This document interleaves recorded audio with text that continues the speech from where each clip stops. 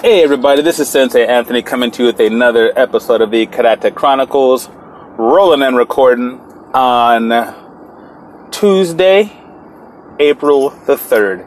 I want to talk about what you're willing to do. And I know that can seem a bit vague.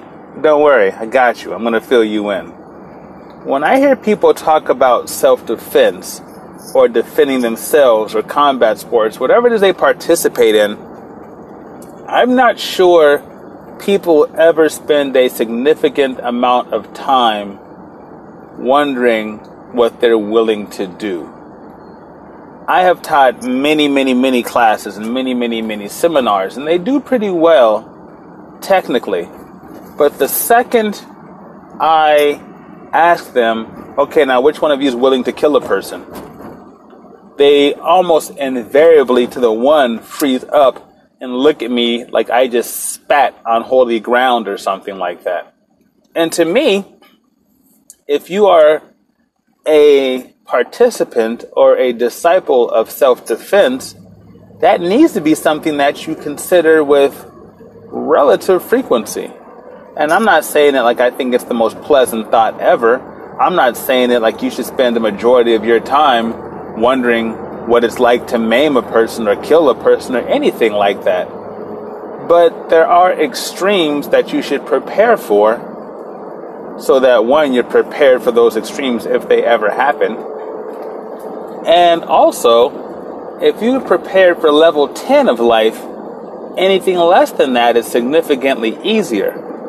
But getting back to the self-defense thing, I, as I've mentioned before, was taught by my father to avoid street violence or any violence at all costs. That is not to say that you can always avoid violence.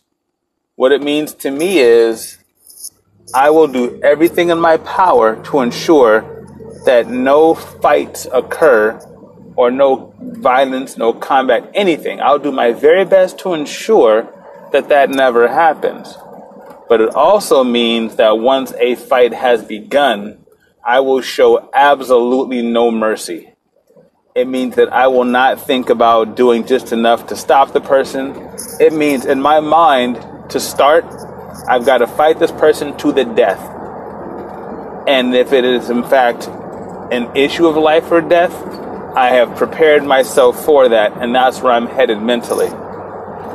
If it becomes a situation where a life or death struggle clearly is not what's occurring, I can ratchet back. I can scale back as needed. But as I've also mentioned before, it's a lot harder to scale up, almost impossible, than it is to scale back and do less than lethal technique, to use less than lethal methods, right? So, I'm asking again, what are you willing to do?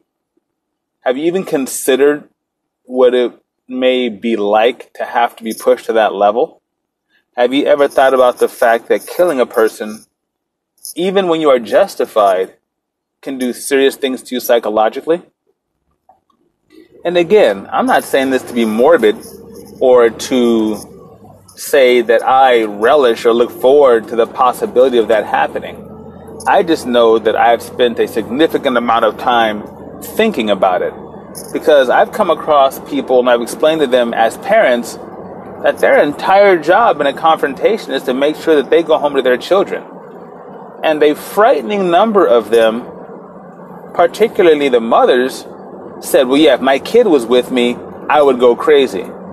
And your kid being with you should not be the measure of how hard you fight, because if something happens to you, you're still not going home to your children, whether your children are present or not.